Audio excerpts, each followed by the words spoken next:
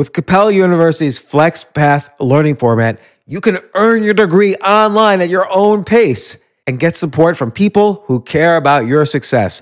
Imagine your future differently at capella.edu.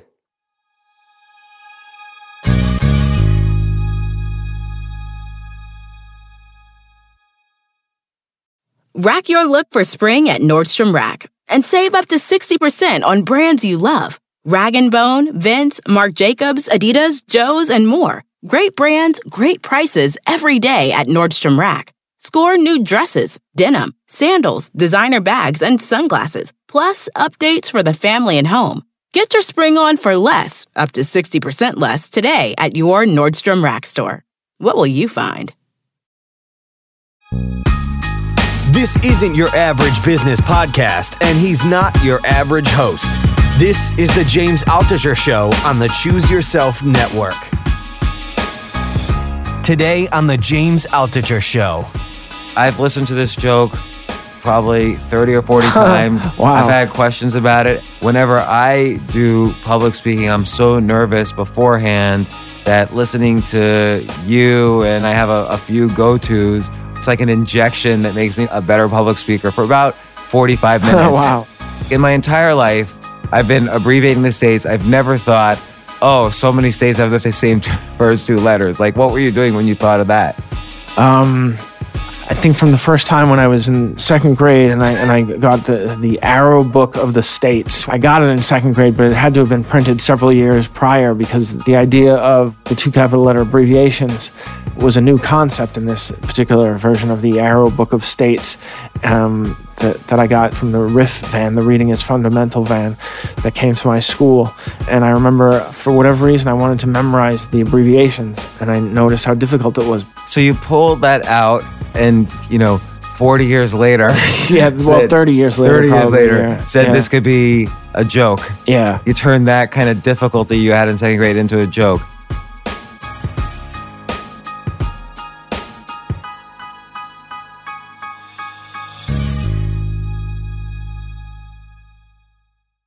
Introducing brooklinen.com, high quality sheets and bedding at a price that won't keep you up at night. It's the fastest growing bedding brand in the world because people love these products. Their sheets have over 12,000 five-star reviews. I love my Brooklinen sheets. Try these sheets and I know you'll love them too. Brooklinen.com has an exclusive offer just for my listeners. Get $20 off and free shipping when you use promo code JAMES at brooklinen.com. In fact, Brooklinen is so confident that you'll love your new sheets that they offer a risk-free 60-night satisfaction guarantee and a lifetime warranty on all of their sheets and comforters. There's really no reason not to give these sheets a try. The only way to get $20 off and free shipping is to use promo code JAMES at brooklinen.com. That's BROOKLINEN.com. Promo code JAMES. Brooklinen. These are the best sheets ever. Gary Gulman, world famous, great comedian. Thanks once again for coming on the show. Thanks for having me. It's nice to be back. I'm very honored and flattered that you have me back a second time. Well, I want to tell you that you've been incredibly helpful to me this past year because every time I give a talk, and I occasionally give talks for whatever reason, I always listen to one of your comedy clips right beforehand. Oh, really? And I do that mirror neuron thing. So then I go on the stage and I have a little bit of hopefully your brain inside of my brain a little bit, so wow. I become a better public speaker as a result. Wow, that's wow. That makes me feel really good. That's really nice of you to say. Yeah, I would say you and Louis C.K. are like my go-to clips before I do public speaking, and I highly encourage anybody to listen to comedy before public speaking because I feel like I get scared enough when I'm public speaking. And then I've also tried recently to do something incredibly hard, which you have been doing for 25 years, which is for the past just month or so, I've been trying to do stand-up comedy, and it's 10 times harder and scarier than public speaking. So it's hard, I have huge respect. And I think learning that skill or even attempting to learn that skill has helped me in a variety of ways. But that's why I wanted you back on, because I wanted to take one of your jokes, Okay. which has fascinated me, and break it down word for word. All right. So first off, how are things going in general? You're on a year ago. How are you feeling? Very anxious. Why? I just have a lot of anxiety in me as of late. I'm moving at the end of June, and I'm nervous about that, and I'm nervous about my future because I haven't been able to come up with a new hour to tour with for the fall or anything. So I'm holding off on booking dates. So I'm very anxious these days. Okay, let me ask you a couple questions. First, I'll start with the last.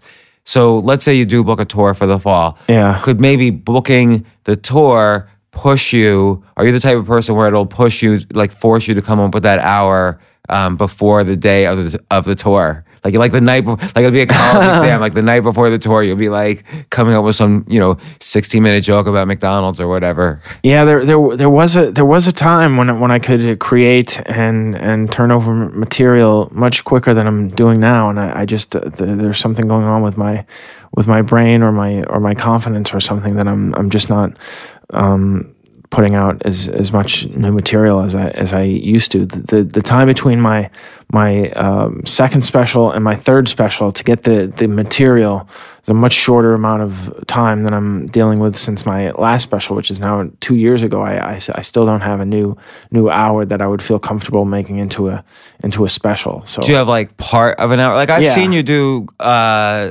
sets since then. Yeah. You have new material. Yeah, I have part of an hour, but it wouldn't be as good as the last special. When you say as good, what's the metric you define? Because like for instance, when I saw you perform last, everybody was laughing at every joke. Yeah. So what's your bar?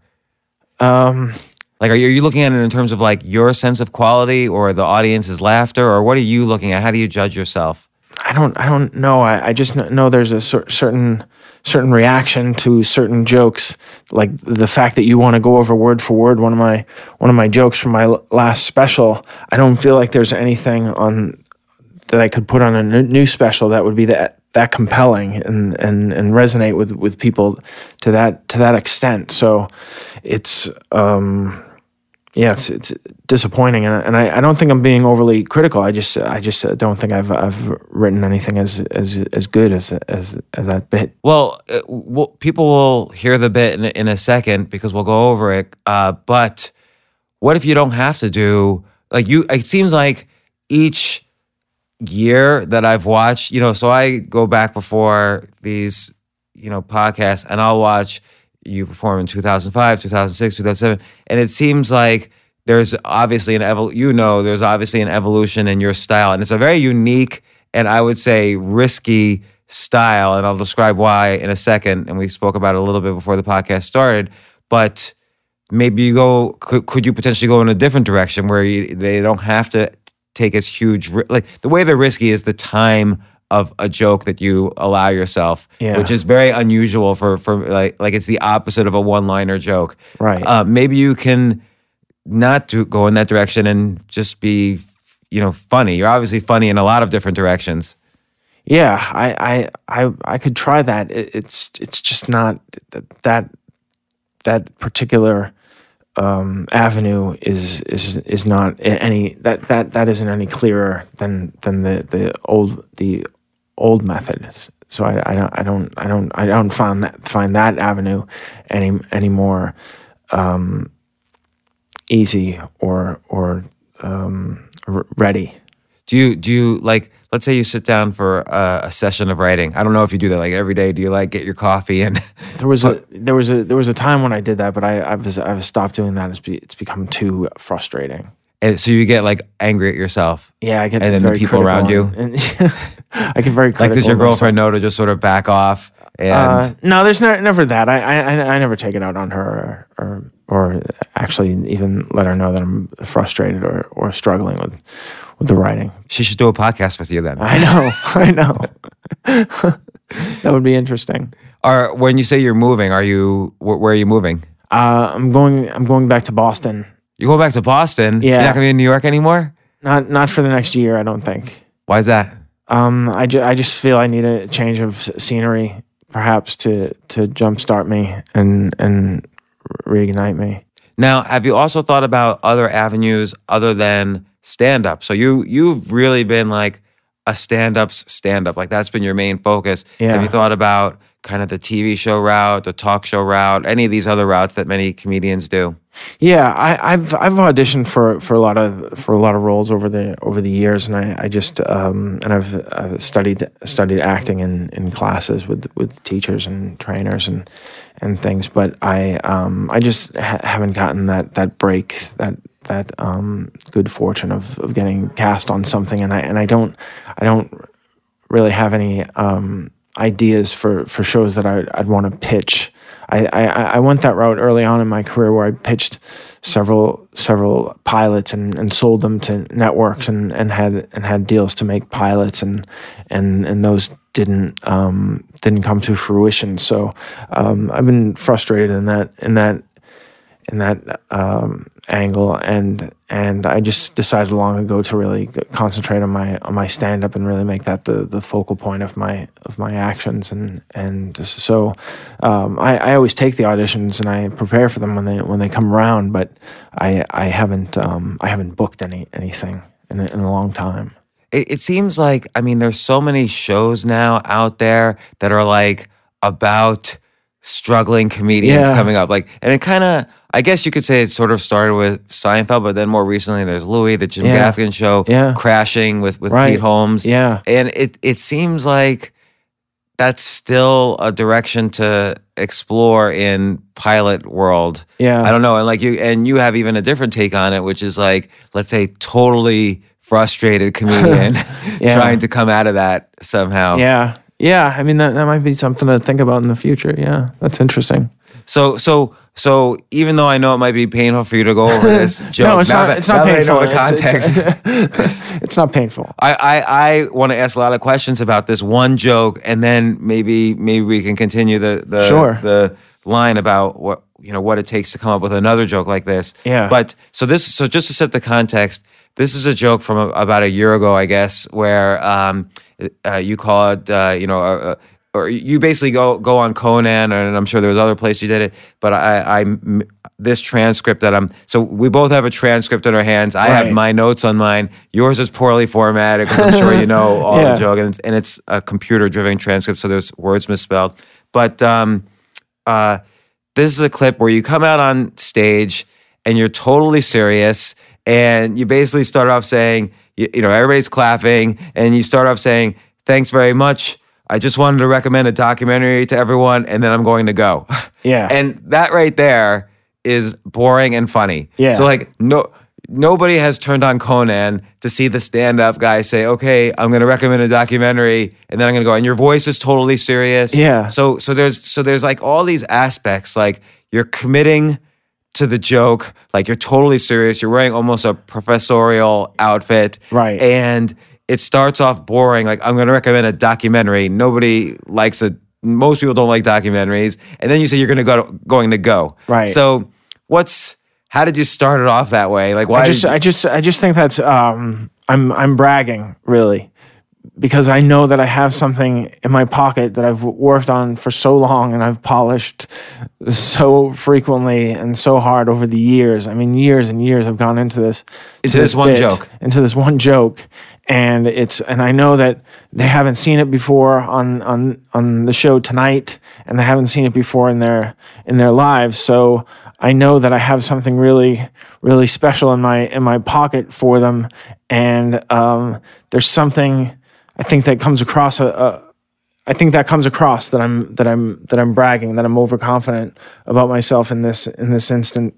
When I'm telling them, it's almost like I'm saying, when do you get a load of me? Right, because it seems like a lot of comedians go out there and they're like, and they want to kind of almost pander for a laugh as the very first thing to kind of build that rapport with the audience. You're doing it in a totally different way with this confidence. Like you're committing so much into the joke that the audience is like, they know you're not just going to recommend a documentary, and they have to go along with this commitment. And that's part of what's funny here is that clearly you're not going to go.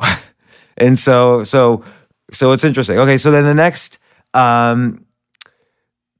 line is, and you're almost like a little. Your style also is like you're serious, but you're serious, but like a little nervous. Like you repeat things, like you say, it's about the men and women who abbreviated all 50 states down to 2 letters. So first off, there is no documentary about the men and women who have, like, I looked at it, I've Googled it. Yeah. There are articles about how there's no documentary about it after you've done that bit. So how did you even think of like coming up with this fake documentary about the people who, abbreviated all 50 states down to 2 letters? Like, where did that come from when you were first starting the joke? Yeah, I mean, I had the joke for years and really no way to get into it until they started making documentaries about obscure subjects. And so like a Helvetica you saw, exactly, and you figured, if they can make a documentary about fun, did you start listing like what other stupid things can they make documentaries about? No, I just wrote a joke about the Helvetica documentary, and then I thought, what might work is to say that story that I tell about the states getting their abbreviations was a documentary. That's where you can find out about how the states got their abbreviations, because I would tell it as a story, and it came out of nothing. There was no real setup to it. I would just have to just out of nowhere start talking about the states getting their abbreviations. And by saying that there was a documentary about it, then I could just tell the story of the documentary. So it took the evolution of documentaries and the making, I guess, film cheaper so that they could make obscure documentaries to enable me to write this joke. And so it's that intersection where you kind of had previously a funny story about something obscure, like how did they come up with 2-letter abbreviations for every state, with and you intersected that with almost the stupidity, not stupidity, but like the ease by which we can make a documentary now and make these obscure, nonsensical documentaries. That intersection is what makes really brings out the brilliance in this bit. Yeah, well, it allowed me to do the bit, to have a setup for it, and to have a vehicle for it. But now it's at this point where so early on in it that I think you veer off from basically 99.99% of comedians, because you're about to embark on a 6.5-minute joke, where and it's about a topic incredibly boring, the abbreviation of states, and yet, I mean, I've listened to a couple different clips of it. You get laughs literally every line on it, but it's a huge commitment. Like, if at any point the audience is not with you or you start to falter, like, you're taking a huge risk.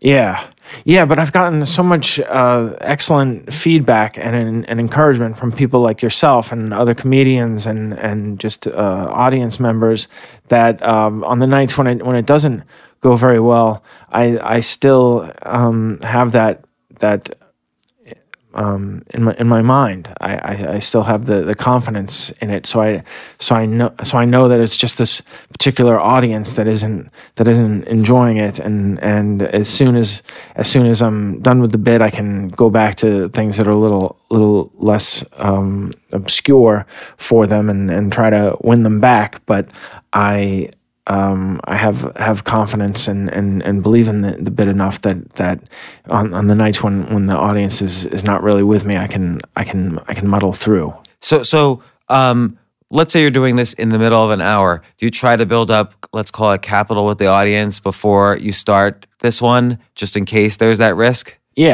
Yeah, unless it's an audience that's all there to see me, that is made up of fans, and then I usually close with this joke or do it as a request at the end. Okay, and then of course when you have a 6-minute spot on Conan, this is the joke you pick. Yeah, that was my favorite one. Yeah. So okay, so then the next thing is you say you set up the premise. All you need to know is we have 50 states in America, and they each have 2 capital letter abbreviations, but that wasn't always the case.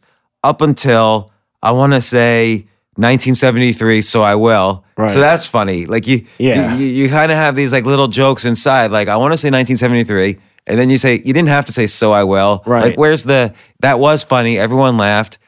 Again, I always try to figure out what's funny about that because I laugh too, but I'm trying to figure out what I'm laughing at. Because it's a common cliche to say, I want to say 1973. And then people just say, they just go on with the sentence. And then, so I thought, let me try to say, and so I will. And so I will say 1973 because it's a cliche to say I want to say, and then you don't really finish that sentence. It's just a cliche. I always wonder, like, how did you? And I know this is a hard thing to answer, and maybe I'm kind of getting too much into the weeds, but maybe other people constructing this joke in an alternative universe would just say it happened in 1973 instead of but then I guess it's not funny. Like you're still trying to make each sentence funny. So you had from in your repertoire, you had the kind of like, let's break down this cliche and throw it in there. Yeah. I mean, when I first started being interested in becoming a stand-up comedian, I saw a documentary and they interviewed Richard Jeni, the late Richard Jeni, who was great, and he put it so succinctly. He said, basically what you're trying to do is put together as many laugh lines as close together as possible. And if you watch his act, it was very tight and it was very compact as far as how long you had to wait between laughs. So I took that. I thought that was very good. I thought that was very good advice and a very good observation. And not every comedian does that, and that's not the end all and be all. But for me, and also with my psyche, I enjoy hearing the laughs. It keeps me confident and able to continue on with the show if I'm getting laughs. Otherwise, I tend to get panicky. So, particularly because the line before where you set up the premise, there's not a laugh. There's no laugh there. It's just but it's tight pipe. What do you call it? Exposition. Yeah, but you clearly can see you're taking out as many words as possible. Like you're just trying to like spit that part out. Yeah, and your movement during that has a little bit funny. Like you're saying like you do this. Like I shouldn't say you do this because we're on audio, but you're pointing to the sky and you say, but it wasn't always that way. Like you're still gesturing and acting it out like almost like this professor. Yeah, I need to keep their attention during that time because it's a lull. Yeah, because you even though it's like the comedian has the mic and you're speaking to the audience, you still have to kind of act out. It feels like every line. That's a part of it. Yeah, it helps. Yeah. So then there's a little bit more premise. Up until 1973, every state had its own length of abbreviation, and it was chaos. So the chaos is funny. Yeah, people laughed at that. Chaos is a K sound, so it's a funny word naturally, and also it's such an overstatement that it's funny. Right, and you kind of get more and more as we'll see. You get more and more into the overstatements until this is like this thriller story. Yeah. So and also there's an element of like, what do you think of this theory? There's an element of subtraction of your personality. Like, so in the real you knows that this is a boring story and it wasn't chaos. You're kind of subtracting that knowledge from yourself so you can get more and more into the absurdist aspects of this. Yeah. I mean, I wish this was my personality. I think I'd be a really, really interesting, hip, quirky, not hip, but quirky guy. I wish my entire act was made up of similar jokes, but yeah, you're absolutely right. I subtract my actual knowledge and yeah. Well, but I feel like in every one of your bits you do some subtraction. So like, there's the one bit you have where you're talking about role play with your girlfriend, and first she's the Secretary of Housing and Urban Development, Oh, right. and you're the Assistant Secretary of Housing and Urban Development, and you feel she's not pushing her agenda. No, Right, and like right. it's this absurdist role play, which again you're subtracting, and then you get into the whole professor-student thing. Yeah. But you're subtracting this part of yourself that's like where normally a normal human being would remind themselves this is all sexual foreplay, and Right. you subtract that and get so into the oh no, I'm a professor and she's like a bad student. Yeah. And that's subtraction also. Sure. So it seems like with all of these like long bits, there's like this huge subtraction to get this absurdist quality. Yeah. Yeah. And it You have to kind of be subtract in different ways, though. That's why you can't always be one way or the other. right. But it also depends on the audience also having believing they really have there's I'll watch certain comedians and I'll say, oh, that never happened to them, and clearly none of these things ever happened to me, but there's something about the manner or the commitment to the bit where the audience believes these things happened or I don't know, but you're absolutely right. I do subtract a more the more knowledgeable side of my personality. We'll get to this in this bit, but at some point it's clear you're not you, but you've committed so much to the persona that you're playing here that we're all in it with you. Yeah. So we'll get to that in a second. Because I have questions all along the way, as you could probably tell. I hope this is not boring for you going over this. No, this is live. interesting. So okay, then you say Massachusetts was. So this is more exposition. Massachusetts was Mass. Florida was FLA, and then this is funny. Utah was Utah. They just dropped the H. Yeah. First off, is that true? Was Utah UTA? I don't know, but it may have been. Okay, well that was funny though. Yeah. Because people laughed at the Utah was Utah. Yeah. They just dropped the H. Yeah. So you're still making it. You're still kind of trying to find where to squeeze out some laughs along the way of the exposition. And then you say, and then this was great. Then the post office said every state needs a 2-capital letter abbreviation, so they convened a crack squad of abbreviators. They assembled a ragtag outfit of rogues, misfits, and ne'er-do-wells. How often do well? Ne'er. Yeah, ne'er-do-wells. Ne'er-do-wells.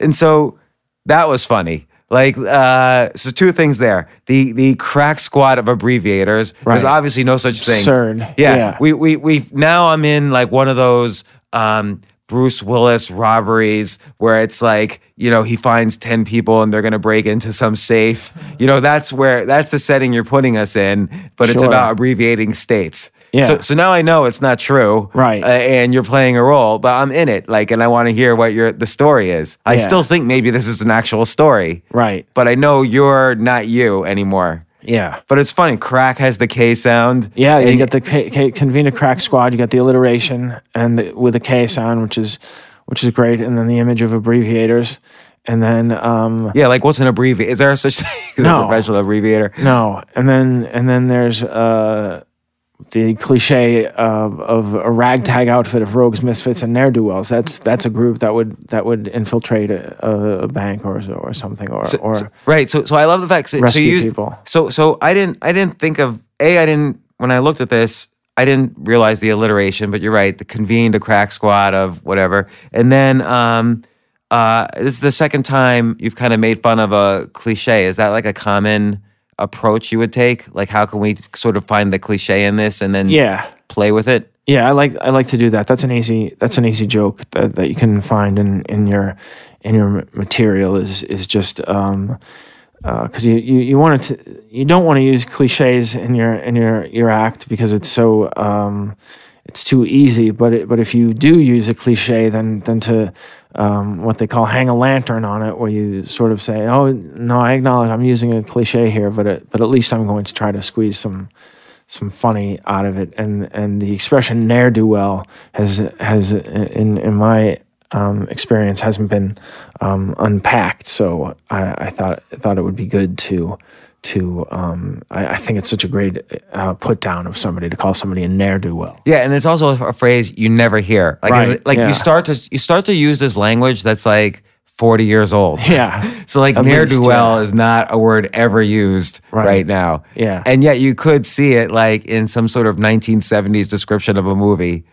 You know, Yeah, I think sometimes somebody, a friend of mine, I think it was I think it was this particular friend named Rick Harris, who was a comedian. He's now a teacher, I think, but he said one of the things that's really funny is reminding people of a word they forgot they knew. like what's an example from another bit where you might have used a word that people have forgotten? If you could remember. Yeah, I'm not sure I can remember right off the top of my head, but it'll come to me. Because I think that is a funny trick. There's a couple like tools here. There's like a tool chest here of skills that can be unpacked to Sure. use or reuse. Like this kind of looking at cliches. Like it seems like you're trying to describe what these abbreviators are. So you use a cliche to do it, but you lengthen the cliche, or you exaggerate the cliche with the use of ne'er-do-well. Yeah. And then you underline that by like, ever do well, ne'er. Right. Or whatever. So, and I think you used the word ne'er like 3 or 4 times in the actual joke. I forget. Oh, I don't remember doing that, but that's possible. In those 2 lines, just in those 2 lines. Like, I don't know if this transcription is accurate. Oh, right. Yeah. I think within those 2 lines, I say, do they do well? No, ne'er. Yeah. They ne'er do well. They were charged with abbreviating all 50 states down to 2 letters. I read the description of the documentary and thought to myself, how are they going to make a 98-minute documentary about a task that couldn't have taken more than 6 minutes to complete? So people laughed at that. Yeah, and I'm not sure why they laugh at that, but I know that, I mean, that was more of a bridge, and the fact that they laugh at that was just a good fortune. And also the specificity, the 98 minutes. Okay. Oh, yeah, maybe. Like, because normally when I think of a movie, I think, oh, is this 90 minutes or, 120, like 2 hours? Yeah. I wouldn't think like exactly 98 minutes. Yeah. So there's something there too.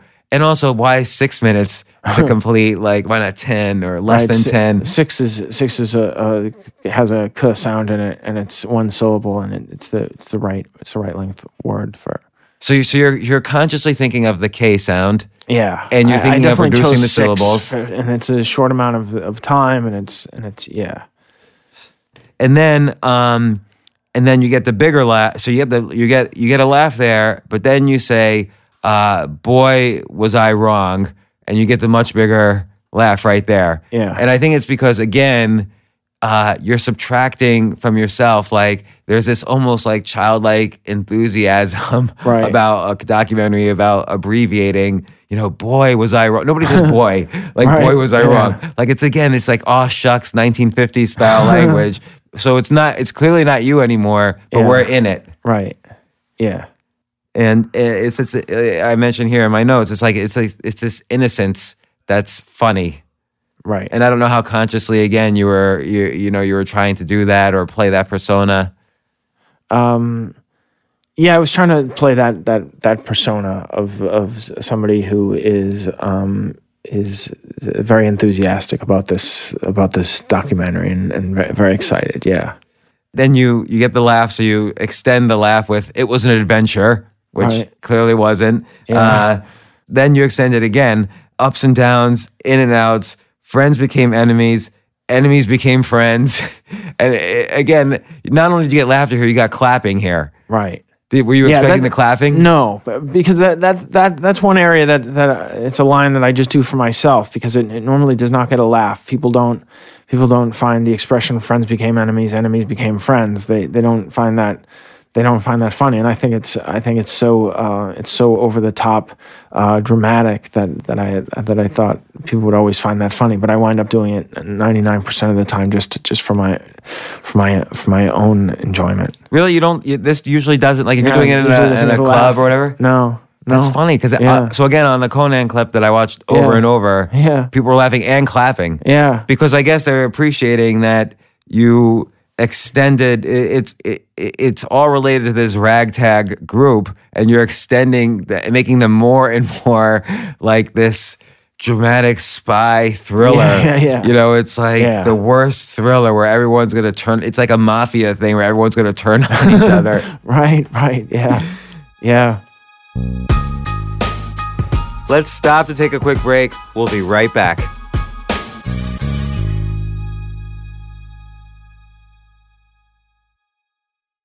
You spend a third of your life in your sheets, which is very healthy. You spend it asleep. Are your sheets taking care of you the way they should be? Introducing brooklinen.com. High quality sheets and bedding at a price that won't keep you up at night. Founded in April 2014, Brooklinen offers simple, beautiful home essentials without the luxury price. It's the fastest growing bedding brand in the world because people love these products. Their sheets have over 12,000 5-star reviews. Oh my gosh. Plus, they have versatile colors and patterns that complement any decor. This is luxury bedding, underpriced. You have to try these sheets today. I love my Brooklinen sheets. Try these sheets, and I know you'll love them too. Brooklinen has an exclusive offer just for my listeners. Get $20 off and free shipping when you use promo code JAMES at brooklinen.com. In fact, Brooklinen is so confident that you'll love your new sheets that they offer a risk-free 60-night satisfaction guarantee and a lifetime warranty on all of their sheets and comforters. There's no reason, of course, not to give these sheets a try. The only way to get $20 off and free shipping is to use promo code JAMES at brooklinen.com. That's BROOKLINEN.com, promo code JAMES. Brooklinen, these are the best sheets ever.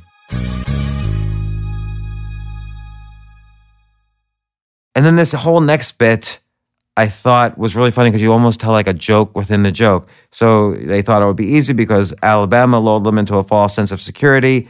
Alabama, AL, holy crap, this is easy. We're going to finish before they stop serving breakfast in the hotel restaurant. And now you start going into a tangent all about the hotel breakfast. So that's like you could have told that joke separately, like whoever wanted to be, you go into this whole thing about the omelet chef, like who grows up and wants to be an omelet chef? People want to be a chef. Yeah. Like you could have told that as a separate joke, but you kind of tell that it's just as a tangent to this. Yeah, I just know that I need a tangent. I knew the first time I looked at this as a potential for a joke that I needed a tangent to take the people's attention away from the next state, which has the same the whole reason I came up with this joke is because I found that so many of the states started with the first two letters, and I thought, oh, that must have been so frustrating and overwhelming for the people who were charged with coming up with these.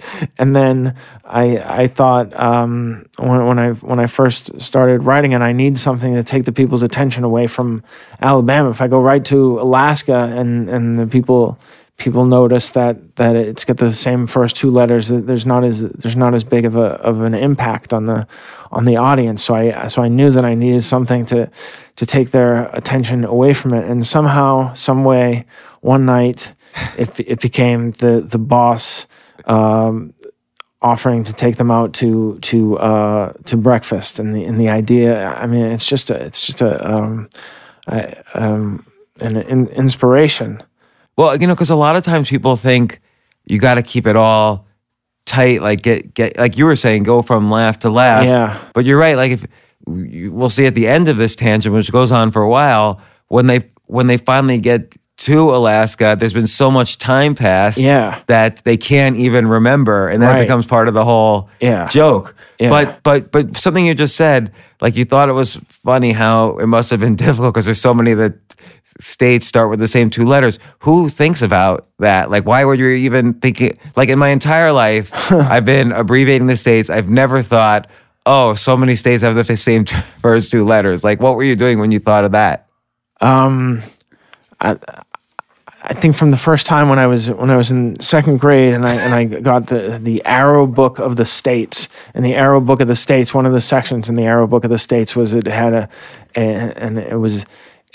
I got it in second grade, but it had to have been printed several years prior because the idea of the two capital letter abbreviations was a new concept in this particular version of the Arrow Book of States that I got from the RIF van, the Reading is Fundamental van, that came to my school, and I remember for whatever reason I wanted to memorize the abbreviations, and I I noticed how difficult it was because Alaska, Alabama, Arizona, Arkansas, they had the same first letter, so it was a little bit difficult to memorize them. You really had to put some effort into it. So you pulled that out and said, and 40 years later, 30 years later, 30 years later, yeah. said this could be a joke. Yeah. Like you turned that kind of difficulty you had in second grade into a joke. Yeah. And I think that's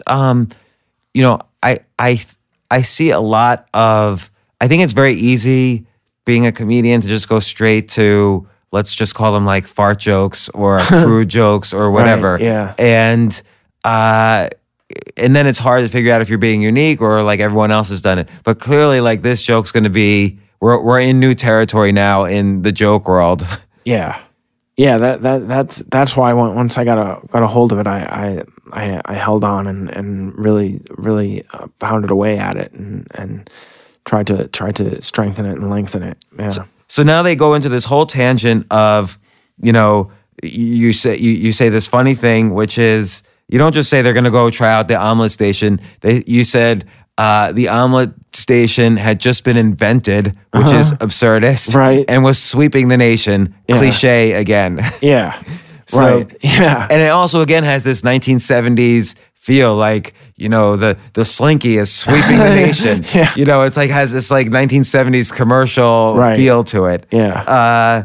And then you go into this kind of hidden truth, which we realize that, oh yeah, everybody who's wearing that chef's hat at the omelet station, they are not doing their life stream. Right. Like no chef went to chef school just to be the omelet chef at a buffet. Yeah. And it's almost sad for them. Yeah. And you're almost harsh here where you say like, no, none of them, first off, you say they want to be a chef, which is kind of funny, the alliteration. Right. Yeah. And then you say they want to be giving the orders. They don't want to be taking the orders from, your stupid wife and your ugly kids. So you're almost a little hard there. Right. But it's true. Yeah. That's probably what they're thinking. Yeah. I never want to go to an omelet station again now. Yeah, I've always felt uncomfortable with the omelet station because I feel like the omelet chef is and they can be actually the friendliest member of the buffet team in many cases, and they're very outgoing and right. That's part of the job description almost. Yeah, and I just feel like, oh my gosh, they must hate us. They just must really hate us. So this is another area of the joke that doesn't always get a good response. But it's a can't lose because at the very least I divert the people's attention from the main plot of the right. story. So the main plot, you're basically kind of buying yourself time because the more time you buy here that's funny, the main plot becomes funnier. Yeah. But at the same time, it's also a can't lose in that it is a real hidden truth that's funny. Like at least you're making an observation that's interesting, and they probably haven't thought. But I've worked really hard over the years to try and make the omelet portion of it funnier and come up with different angles on it and different lines and all that. And it's just always it's hit or miss. I think people underestimate. Like you're saying this story again. The way you're saying this story is it's like you're actually describing a real documentary, minute by minute, and you're doing it very seriously. I think people underestimate it. Like you say, it took years to figure out the exact wording to make the omelet station. Like, what was another way you presented this that wasn't as funny? I don't think there ever was another that.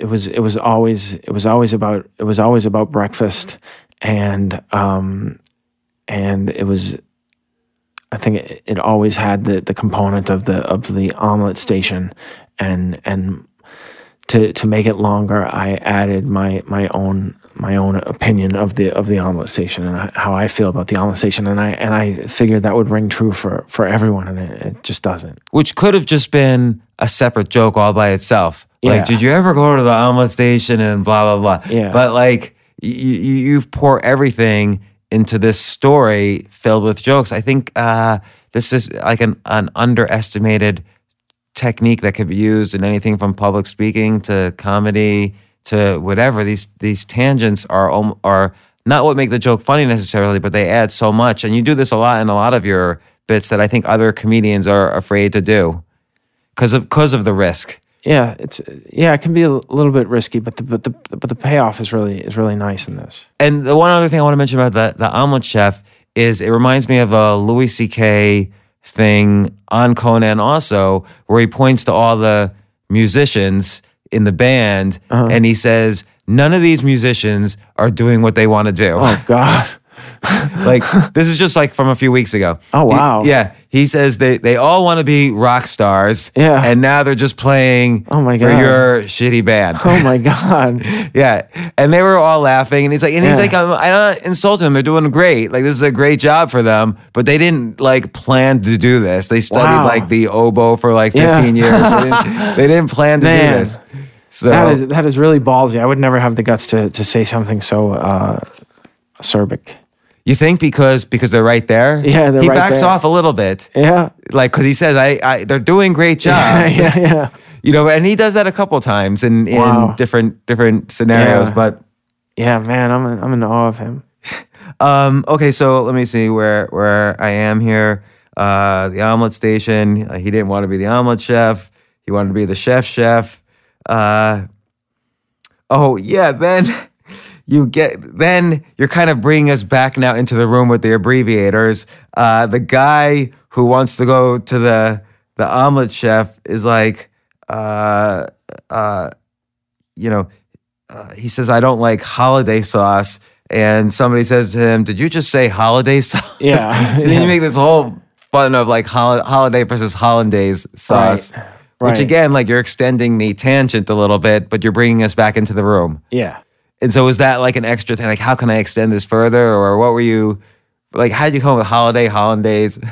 Yeah, it's just one of those things that irritates me is when people say holiday sauce. It's like, are you really? You don't know that it's hollandaise sauce? I've known it's hollandaise sauce since the beginning. But I wouldn't want to have a joke that just and it's possible you could have a joke. Ever you could start it off by saying the idea would be you'd say, I have a friend or ever have a friend that says holiday sauce. They say holiday sauce. Doesn't that drive you crazy when they say holiday sauce? And it's not really that strong enough to stand on its own, but to put it in this bigger package, it's much more manageable for me, and I can feel better about that. Yeah, because there's other aspects of it that become funny because it's in a documentary. So was it really? So we're all believing that this was an actual documentary, and did they really argue about in the documentary a film that they could have edited it in any way? Sure. Did they really keep the argument between holiday and hollandaise sauce? Yeah. I guess if you were doing it standalone, you could say, did you ever have a friend who keeps saying holiday sauce and you don't want to embarrass him? Like it's at a dinner with your parents and you don't want to embarrass him or something. I don't know. Right, yeah. But here you have it like perfectly in this story, and it works because then it extends getting back into the room. So the boss finally says, could we get back to abbreviating the states? So now we're here. It took you like a minute segue to get back to here. We still have 49 states. They got back to abbreviating and they said, what's next? Alaska. Everybody cool with AL? And now it took so long because of the omelet chef and the holiday sauce. It's understandable that your persona or that they in the room don't remember that they just said AL for Alabama. It's not 100% believable, but it's in a documentary, so it must be believable. Yeah. And even your main character describing it is not yet allowing the audience is already starting to laugh because they know what's happening, but your persona on the stage is not quite giving it to them yet. Right. Yeah. I hadn't thought about that until just now, but the idea that the abbreviators in the abbreviating room didn't remember that they had just used AL is really silly. Yeah. They had to have. They had to, but it's part of the joke because then they say, Dottie, can you read the minutes? Yeah. And then you get into this whole thing about Dottie being this like almost 1940s secretary, Right. You know, where Sort she's of a like, Mad Men era secretary. Yeah. like let's say early 1960s secretary, Yeah. where she's like just this raunchy, like everything is like this one-liner, and there's no other way to do that other than in this story. But before you do that, before you get to Dottie, you say someone caught it. Like only one person out of all the abbreviators caught it, and he like you're acting it out. You're like sheepishly raising your arm. One man raised his hand and said, "I think we might have used that one before." And they're all like, "Are you sure?" Because they don't have like then the documentary almost becomes absurd because they don't have the capacity to remember Alabama still at this point, so they have to go back to the minutes. Yeah. But now we're all in it. Even though we know it's not true, we're all in the story. Yeah. So here's where I think is the most risky, because at this point, clearly, nothing is real. But we're in this, we believe you. We're in the story. Yeah. And we want to hear it. So we check the minutes. There's Dottie. Oh, and here you did something different again also. You put yourself in the documentary. So the persona who's describing the documentary in this Dottie story, you say, she's about to give a line, and you say, "How Dottie is this?" Right. And as if you somehow know Dottie, and as if the audience all knows Dottie, but we haven't seen her yet. Yeah. It's like we're all now in the documentary with the abbreviators, right? Which is a new switch in the joke. So I don't know how planned that was. Like you're bringing us even closer in. Well, I had a lunch one day, and this woman was sitting with her friend, and she was telling a story of how she had told somebody off, and she said, "How Melissa was that?" About herself. She was speaking of herself in the that's her name was Melissa? Yeah, she was Melissa. She said, "How Melissa is that?" And her friend said, "So Melissa." And that moment on, I was like, I have to work that into a joke somehow. The idea of somebody talking like that is so obnoxious and so funny to me. And again, that piece of the bit is hit or miss, but I always try to do it because it's so entertaining to me. I can't see how it would miss because it's so absurd. Yeah. Like that now we're supposed to know how Dottie is. Right. And like we haven't met her at all. Yeah. And but it's also interesting. So you made one observation about an obnoxious conversation. Did you write it down? Or like how did you remember that? Yeah, it was written down, but also it was so compelling that I remembered it even without writing it down. And I retold it to people, and I actually tried to tell it as a standalone joke, and I remember it did okay. But what was the standalone joke? I just I tried to tell the story of how obnoxious this woman was, and it did okay. But I just so much of a joke staying in an act has to do with how it goes over the first one or two times you tell it. Like if certain portions of this joke didn't go over early on in its history, then they wouldn't have made it, and I wouldn't. The only thing I will say is sometimes I have a stubbornness about what I think is funny, and I'm proud of that because I think it's necessary to be an original comedian, is to have a stubbornness about what you think is funny. I don't think I'm as stubborn as some people are. Like I think of somebody like when I watch this old series called Get a Life with Chris Elliott, I'm like that guy was really convinced of what he knew was funny and put it out there, and just made it something that I think is such an unrivaled masterpiece. But I think and Letterman strikes me as that way too, that he really was stubborn about what he thought was funny and would not break on that. So I think to bring it back to the joke, it's just that I can only handle a couple of instances of a joke bombing before I say I don't feel comfortable telling that. But if it makes you laugh, you try a little harder to keep it in. Try very hard to keep it in. Yeah. You know, speaking of Letterman, and like, let's take his performance at the Oscars. I thought the Uma Oprah was hilarious. Hilarious. Actually. And why didn't people like that one? That was great. I have no idea. I thought that was brilliant and original and funny and turned the Oscars into like a common luncheon. Yeah, that you had in your house that you would introduce to people that way. I thought it was hilarious. Yeah, I guess like absurdism doesn't work as well in a setting like that as much as roasting. Like roasting seems like okay in an Oscars monologue, but absurdism doesn't go over as well because they don't get it. Like Oprah doesn't get it. Yeah, it goes over certain people's heads. Yeah. All right, so then let's see what I got here. All right, so I point out again that you're subtracting your knowledge, the persona's knowledge, that we don't know who Dottie is at all. Right. So it seems like, again, comedy is a lot about subtraction because you're super smart. You're telling this story about a smart documentary, ostensibly, and you keep subtracting more and more. Like, obviously, we don't know in the audience who Dottie is. So again, do you think... I think almost all comedians do some sort of subtraction to create a persona. Yeah. But let's take Amy Schumer as an example. She's not like this, as far as I know, she's not this like slutty woman, but that's the persona she plays. She subtracts sort of this non-slutty part of herself. Yeah. Yeah.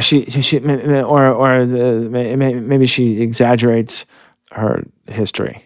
Right. Yeah. So, so you go on, they quickly go through Arizona, Arkansas, and then he says, shit, we'll come back to it because they're starting to realize, before that, sorry. They said Alaska, AL, and so the boss says, it's not going to happen again, certainly not going to happen 27 more times, which is the exact number of times it happened, so that's just funny. About, yeah. But then you extend that by saying foreshadowing. Yeah. So clearly it was foreshadowing, but... you underline it. Yeah. The specificity plus the extending it seems funny to me. Yeah. I mean, a lot of this bit is deconstructing the actual structure of a documentary or of a narrative. So the idea of friends becoming enemies becoming friends, that's sort of something that happens in a lot of narratives and a lot of stories. And, right, like it's an archetype of a story. Yeah, right. And so also you're going to have some foreshadowing in a movie. So right, and there's also going to be more problems than are expected. And you specifically say the number of problems, 27. Like the specificity is funny. Yeah. And also I noticed after foreshadowing, you gave a really big pause. You were silent for a while, and I guess because there was laughing, and then you just paused through it. Because I guess maybe now then you're switching to the next. They just start going down the list of states. Arizona, AR, Arkansas, shit, we'll come back to it. What's next? California, CA, Colorado, CO, Connecticut, which is of course going to be CO, but you don't even say the CO there. Yeah. You make a face and look down as if you're the boss in the documentary. Right. And we are screwed. So you're playing now the boss in the documentary. You're not just telling the story. And then there's more Dottie. Somebody needs a drink. Not now, Dottie. And then now you're back out of it, and you say by the time they got to Maine, Maryland, Massachusetts, followed by Michigan, Minnesota, Mississippi, and Missouri, shots were fired. So that's funny because the alliteration and just so many problems. Right. And it's still this obviously simple task, but you've made this simple task like so incredibly complicated. Like, what are they going to do? It's hopeless. Yeah. So it's now gone from being we in this fake way, we realize why it becomes a 90-minute, a 6-minute problem becomes a 98-minute documentary, and people are laughing. But you say shots were fired. They were at each other's throats, so they hired a consultant. They brought in a contractor, not a contractor, a contractor, right? And someone who contracts words. Yeah. And so that was funny. Yeah, that was actually one night a mistake. that I made. I meant to say always they hired a contractor. I always meant to say contractor, but one night I said a contractor, and when I said I'm sorry, a contractor, it got a laugh, so I kept that in. Yeah. So and I thought that was funny. The use of the word, it again reminds me of a Louis C.K. joke from later where he describes someone who had, I think he's describing someone who has sex with a minor. And then he says, not a minor, a miner, like a coal miner. Oh, okay. So, but it reminded me of that, which came later. Yeah. But also I thought it was funny. First off, they were clapping with the contractor in the Conan bits. They weren't just laughing; they were clapping. Right. And it also reminded me of movies like, again, mafia type movies where everything it gets so messed up in the middle of a movie, they have to call in the cleaner or whatever, someone to come in and like solve all the problems. Yeah. And so that's totally what you're mimicking there with something as simple as abbreviating states. Right. And then you use as an example of what a professional contractor is, o'clock, which is funny because he, instead of saying of the clock, he got rid of the sound, which I thought was funny. Yeah. Like what made you come up with, well, a clock I guess has the K. Yeah, but it's it's also, I was just looking for the most common abbreviations, and that's probably the most common abbreviation there is, o'clock, because we use it as many as 24 times a day. So, by the way, that was funny. thank you. Because we don't really use it 24 times a day. Right, yeah. So, so I thought that would be the lead off. That would be the funniest one is always either going to be the first or the last part of a when you're doing a list. It should always be the first or the last. So I wanted it to be first, because my theory is that especially if it's at the end of a set, and usually I close with this, that you're going to get a big applause for saying thank you and good night. So I'd rather start off with the strongest one first. So let's see. Many years ago, people would say it's 9 of the clock. Yeah. So I had that knowledge of knowing that that's what o'clock was abbreviating. And then just making the sound like was funny, right? Because I don't really think of like what actually is being. Nobody ever thinks of what actually was contracted there. Right. Yeah. I think o'clock is funnier than other common ones. Like would have is clearly would have. Right. Yeah. I didn't even know until then what o'clock was. Oh, really? Contracted. Yeah. Oh, okay. Did you know? Like, did you have to look it up? Or no, did you I've known do? It since I was a little kid. That's funny. Yeah. So, but then the next one was, you say this visionary said, we don't need the, he said, I can do that with a sky comma. Yeah. So again, I had never even heard the phrase sky comma before. Oh, I coined that phrase. Okay, there you go. Yeah. And everybody laughed and clapped at that. Right. Yeah. Yeah. The other thing I want to point out that I take pride in is that he wrote such timeless classics as a clock. To call it timeless is ironic. Yeah, I did not. Because it's time full. I did not notice that. Right. Yeah. So again, it seems like you took a couple of relatively simple observations, like, oh, there are a lot of states with 2 letters. Omelet chefs don't want to be omelet chefs. There's all these cliches, and then you kind of you figure out how to make those funny in odd settings. Like, okay, let's put that in a documentary. Let's put the omelet chef as a tangent here, and then you're using all these kind of, I don't want to call them standard rules of comedy, but you call them rules. So like make it the first and the last of a list, the funniest. So there's kind of a method to the madness a little bit. Yeah. You have to start with the observations that are unique.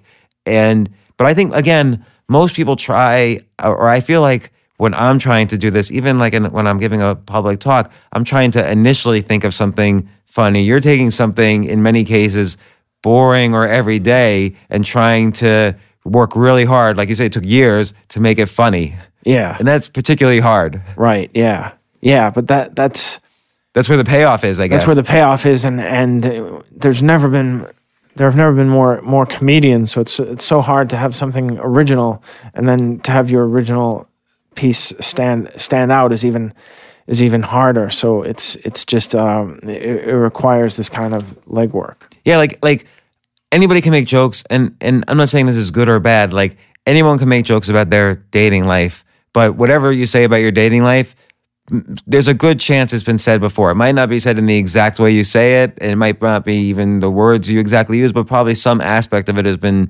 said. Or parents about their kids, or people about the food they eat, or whatever you say about your ethnic background. Right. Although you had a funny joke in the last set that I saw you in, because you're 6'6" and Jewish, Yeah. and you combine that with, like, you would think if God's given me this, and this is from a year ago, so I'm trying to remember, if God's Right. given me this, why didn't he get, you would think he would also get rid of the neuroses and all that, and, no. Yeah. I remember that. Yeah. So yeah. that was funny, and Yeah. that's where you're saying something about your ethnic background, but it's unique because also you're 6'6" and Jewish, which is unusual. Yeah. So yeah. but again, is this trying to find the unique and the unusual and making it funny. So then you have, after the sky comma, he also wrote would've, could've, should've, the holy trinity of regret, which is funny. Yeah. Like, I never thought of it that way. Right. Yeah. Those are the things you regret. Like, oh, I could have done this. I should have done this. I would have done that if I'd known. Yeah. You only use those when you're regretting something. Right. So there's like a hidden truth there. And then he wrote won't. People said, how will you write will not and not use a single L? He said, watch me. Are you saying I won't do it? I just did. Yeah. And that's basically how you close and the act. I mean, and I feel, I've always felt that the bit tails off at the end there, and it's because the o'clock part is the funniest part, and I've tried telling the o'clock part last, and it just doesn't stand up that way. So I feel like it tails off at the end, and I wish I could. And I've tried to come up with funnier closing lines there. But there's kind of the are you saying I won't do it? I just did. There's this like in your face, like it's almost like it allows you to like, lean into the microphone and point. I just did. And that does seem like a good way to close. Like, I don't know how you do that with the o'clock. Right. Yeah. It was hard to close with the o'clock. It's easier to close with the won't part. But again, the won't thing was something that I had tried probably a long time ago as a separate joke. The idea that will not, should not abbreviate to won't. That it was a cheat somehow, and that it didn't really make sense. So a lot of this kind of evolved out of maybe like older jokes that you were able to make somehow this filter or this overlay of this absurdist documentary made some of these jokes funnier than they initially were. Yeah. But you're able to kind of like go back and look at your older material and sort of say, okay, here's a home for them. Right. So that's part of the years of development of this. Because clearly what you have here is maybe 10 to 15 one-liners that could work by themselves as well. But putting it in this story is this extra risk. And it's just like they say in the stock market, the greater the risk you take, the more potential for high returns. And that's what's happening in comedy as well here. Yeah. Yeah, it's greater than the sum of its parts. Yeah. Yeah. Because I don't know of any, I can't think of any comedian who will tell a 6.5 minute story about abbreviating states and still have like each line be funny. Like that's, again, a huge risk because you could just falter off in the middle. Yeah. And you're in it. You're stuck. Yeah, I'm sure there are comedians in England in particular, perhaps that do something. No, not the exact subject or topic, but a similar style or delivery. Really? Why in England? Is that like a different? I think absurdism goes over better in England with those audiences. I think those audiences are a little more sophisticated than the 2-drink minimum people over here. That's interesting because I feel like, and correct me if I'm wrong, I feel like obviously observational humor has been big for, let's say, the past 15 years even. And then observational humor combined with oh, let's talk these real truths. Like, this is how I really feel about my children, or this is how I really feel about, dating. That's also, that combined with observational humor has become even bigger. But I feel like absurdism is kind of coming back somehow. Like, you have, whether it's Louis C.K. or Bo Burnham or Amy Schumer, like, there's just lots of absurdist stuff happening combined with observational humor. Right. Yeah. Yeah. I think it's really great. I love absurdism. Yeah. Because like your foreplay joke, why would anybody do sexual foreplay where someone's the Secretary of Housing and Urban Development and the other one's the Assistant Secretary of Housing? Like, even just Housing and Urban Development, like, why that cabinet department? Yeah, it's the funniest named cabinet department to me. To you? And also it's very it would be controversial too. Right, I guess so. And I guess it's funny because it's long. Yeah. Like, it's Secretary of, as opposed to like Secretary of State. It's just like yeah. Secretary of State is not funny, but Secretary of Housing and Urban Development would be funny. I mean, to me, Secretary of the Interior would be funny because it's an obscure cabinet post, but Housing and Urban Development is the funniest to me. I guess it's funny too because you don't really know what the Secretary of Housing and Urban Development does every day. Right. Like when you say later in that joke, you're not pushing your agenda enough, or in the next line of that joke, what could possibly her agenda be? So it's funny. So again, but that's absurdist too. So but also there's an observational component to it. Like, okay, there's the foreplay aspect and the idea that it's more and more difficult to get out of the cliches in role playing. It's not waitress, client, and then just this idea that you're you work for her, and this like cabinet position is a cabinet position that may or may not do anything. That's kind of observational. Right. So it seems like there's all these kind of intersections of all these different styles, like observational, hidden truth, absurdism, and then you're taking these standard rules like, oh, let's use the K sound, make the first and the last the funniest. All that kind of together is the craft. And you could see why. Like, how long have you been doing stand-up comedy? 23 years. 23 years. Yeah. So literally nobody can catch up. Like, wow, it's impossible. Like, someone starting now, they're going to have to do it for 23 years. Yeah, but I think people have a better learning curve than I have. I watch some of the young comedians like John Mulaney or Michael Che or Colin Jost or Chris Gethard and the guys like this and that. They just seem to really Mike Birbiglia. They seem to really hit their stride very very quickly and become very very accomplished very quickly.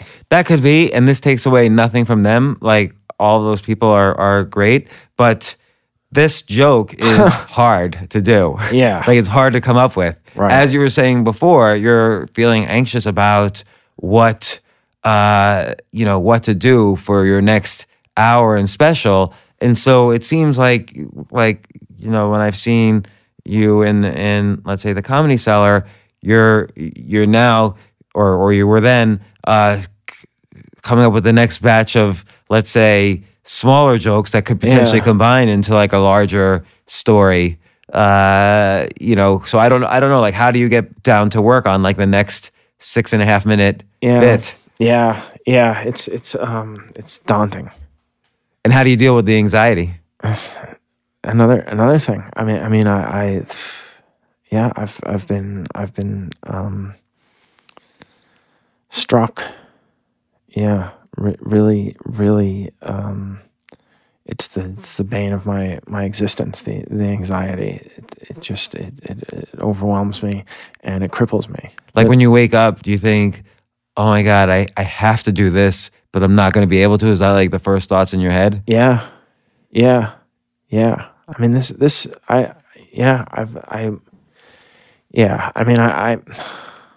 I'm reluctant.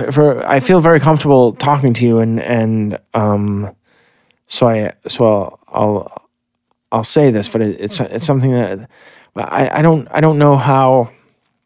Hopefully, this will be helpful to people, but it's something that's very personal to me, and I don't like to reveal to many people. But I wound up in the hospital at Cornell Weill for a few nights because of my depression and anxiety. I just was overwhelmed. A couple of months ago, I think it was in April, that I wound up in the hospital over it. And just I wasn't suicidal. I just went to the emergency room and they admitted me, and I was there for a few days, and they changed some medicines up and things like that. But it's literally crippling.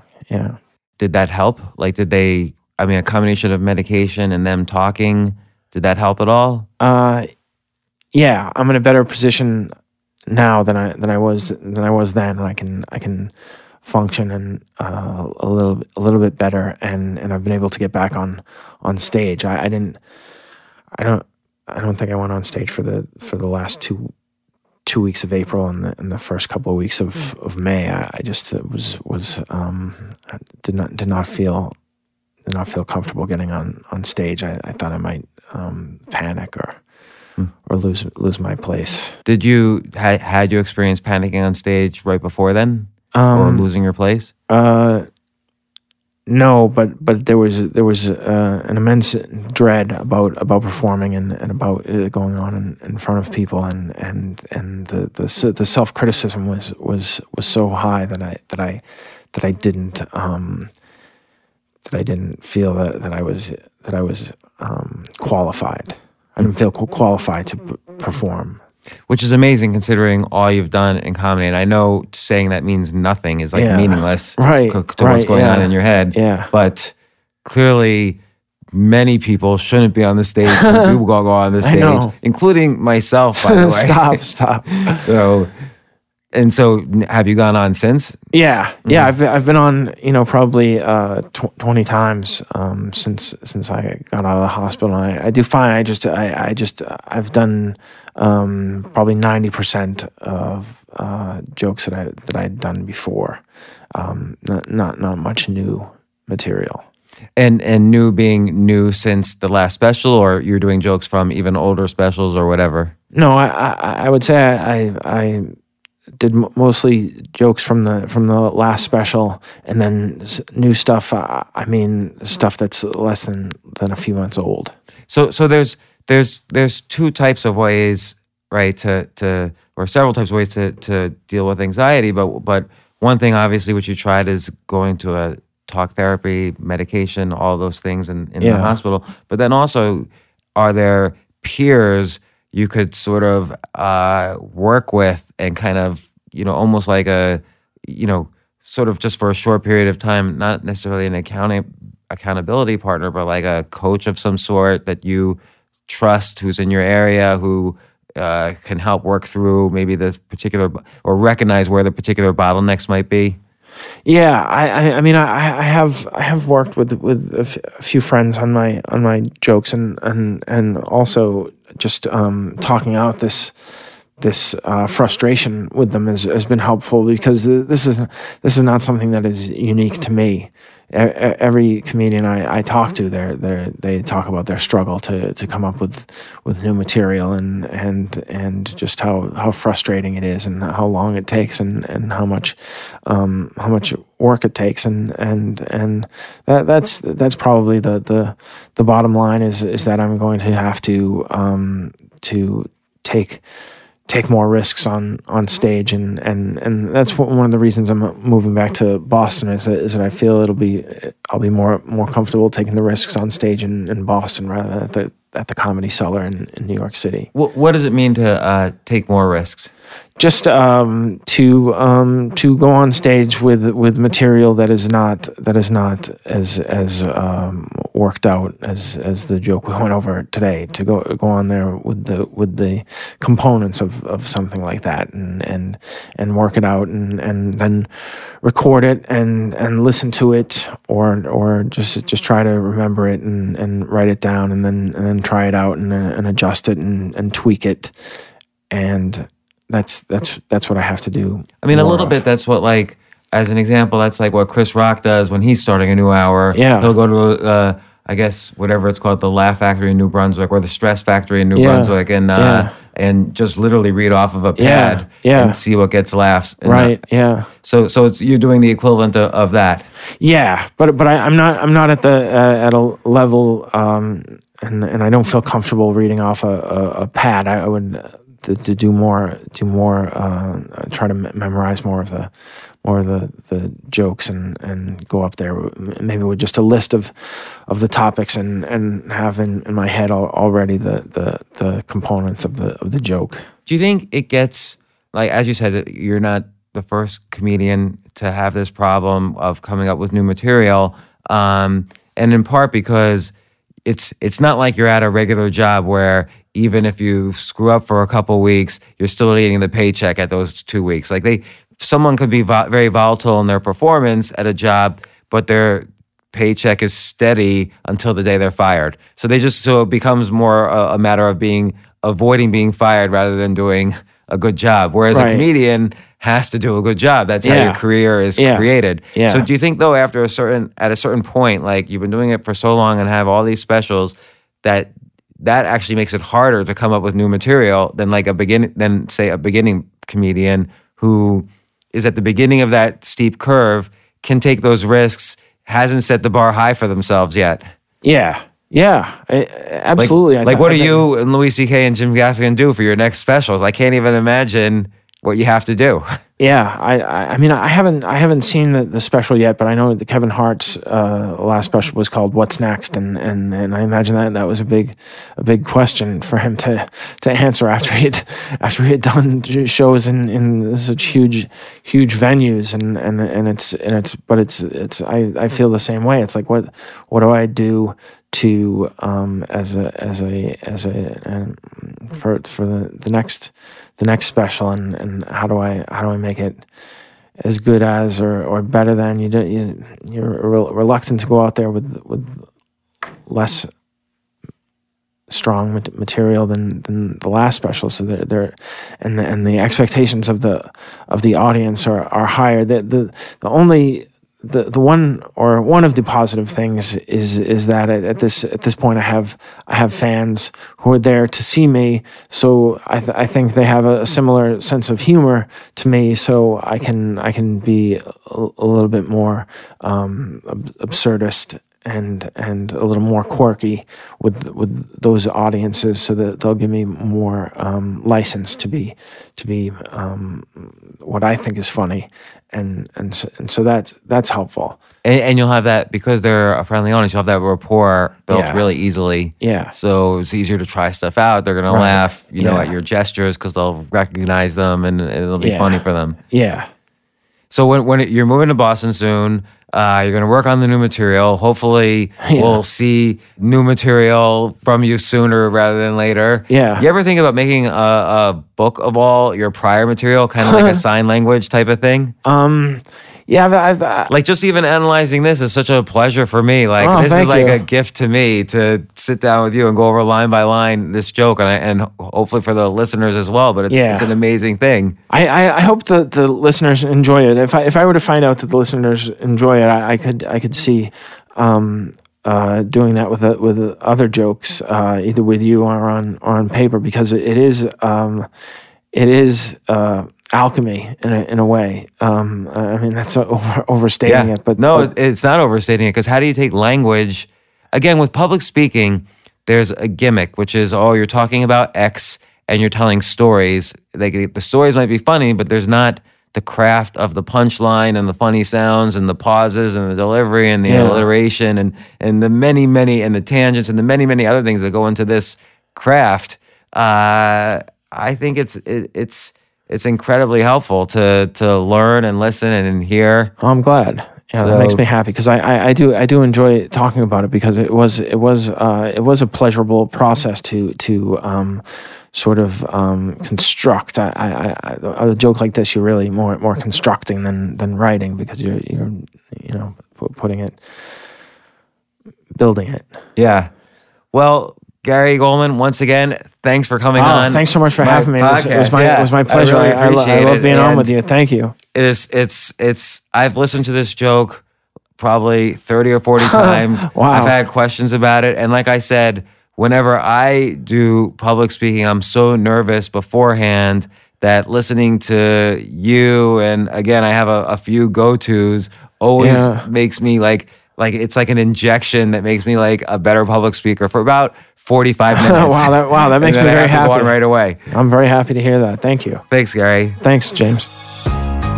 For more from James, check out The James Altucher Show on the Choose Yourself Network at jamesaltucher.com and get yourself on the free Insiders list today. Thanks for listening. Did you know I come out with new episodes every Tuesday, and actually now I'm thinking of coming out with more episodes per week. If you subscribe, you'll never miss an episode, and I have a lot of great interviews coming up. Again, thank you so much. I really hope you do this. Pulling up to Mickey D's just for drinks? Oh yeah, that's me. Nothing extra, just perfection and a straw. Coming in hot for the coldest cups on the block. Because there are drinks. Then there are drinks from McDonald's. Mix things up with any size lemonade or sweet tea for $1.49. Perfect with our classic fries. Price and participation may vary. Cannot be combined with any other offer. Ba-da-ba-ba-ba.